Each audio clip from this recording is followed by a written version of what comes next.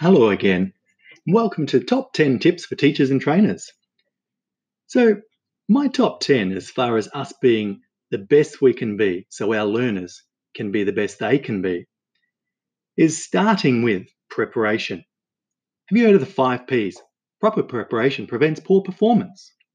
Or another way to say that is if you fail to plan, you plan to fail. What that's saying is make sure all your ducks are lined up in a row, ready to go.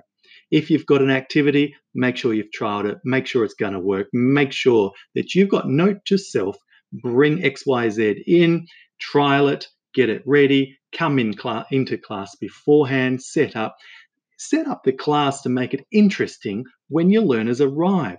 If they're used to 4 square walls and a whiteboard, mix it up. Change the class direction or put in props, etc., so that there's a focal point. Learners are learning the moment they arrive in. That's preparation. You've got to be onto that. The second point of my top 10 tips is be cool. Yeah, consider outcomes of learning. Consider outcomes of learning. Cool. What that's suggesting is make sure you start with an end in mind. You know what you have to achieve. Maybe it's a criteria. Maybe it's the idea of your organization's standard operating procedures. Maybe there's a curriculum that you're being guided by. Ensure that you start with the end in mind for your class preparation. The third tip is to support learners to create their own ground rules. So it's no use in an adult learning environment, rules coming from you. It just sounds pedagogical. It sounds like we're treating our learners like they're in primary school. So have the participants themselves come up with what they expect is a logical, worthwhile, and achievable set of ground rules. Fourth tip is to be yourself. Don't try and be somebody you're not. Learners will see straight through you if you're trying to be anybody other than yourself. Be real. In that, also be a good example. You are a role model. You are teaching whether your mouth is open or closed. The clothing that you wear. If you're in an environment with occupational health and safety is a consideration, then you need to be dressed for the occasion. Don't be saying, make sure you wear safety glasses when doing this and you yourself aren't wearing them. Make sure in industry that you're wearing steel cap boots and you yourself aren't wearing them. So ensure that you are the best example that you can be, which is closely related to tip number 5, walk the talk. It's talking about don't be teaching something that you know nothing about. In order to teach it, you've got to know how to do it. Many years ago, I was a chef, and I used to say, if you can't spell it, you can't cook it. Now, similar to that, it's the same concept in that if you can't do it, don't teach it.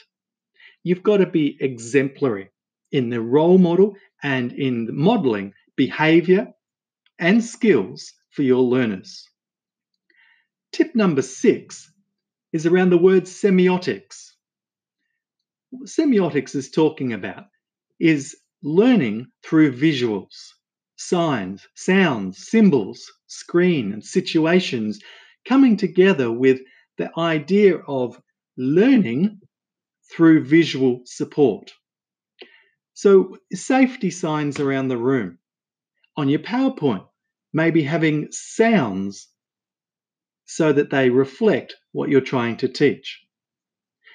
The screen choices that you use, whether web screens, whether television screens or video screens, ensure that they are supporting learning and not just there for garnish, not just there for that additional extra entertainment. If you're going to put up a cartoon, make sure that the cartoon is relevant to the point that you're teaching. And the situations we're talking about in the semiotics is being able to link back the learner's learning to something that's happened, maybe a case study, maybe a newspaper article, maybe a situation that's happened in industry. So yes, it might be a story as well, but the semiotics is ideal for learners to be able to continue their learning. Tip number 7 is questions. Have a listen to the other podcast around questions and Bloom's taxonomy, but ensure that you're guiding your learners' learning through questioning. Plan your questions ahead of time. Write them down in your session plans so that you are asking questions to have learners thinking through what it is that you're teaching them. The other tip is around timing. Be very respectful of the learner's timing.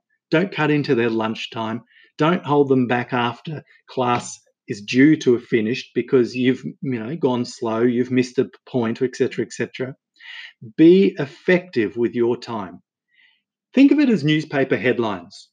Okay, you've got a lot to get through, I know, but what's the absolute have to? What's the must know, the must do?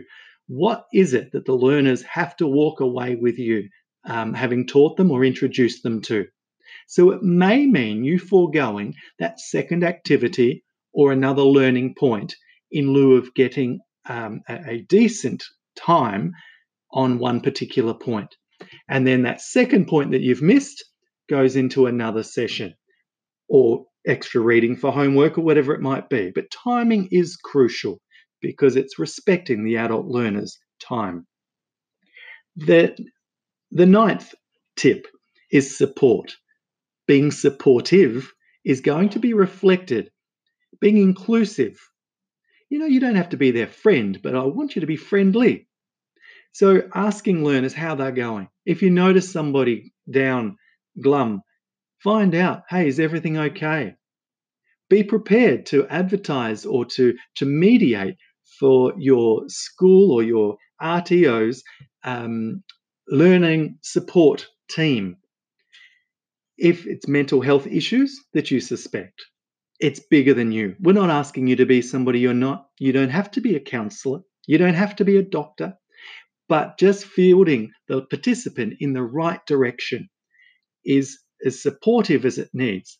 And at the end of the day, just having somebody asking, how are you going? Is everything okay? Is so crucial. As we know well with the now quite famous Are You OK campaign.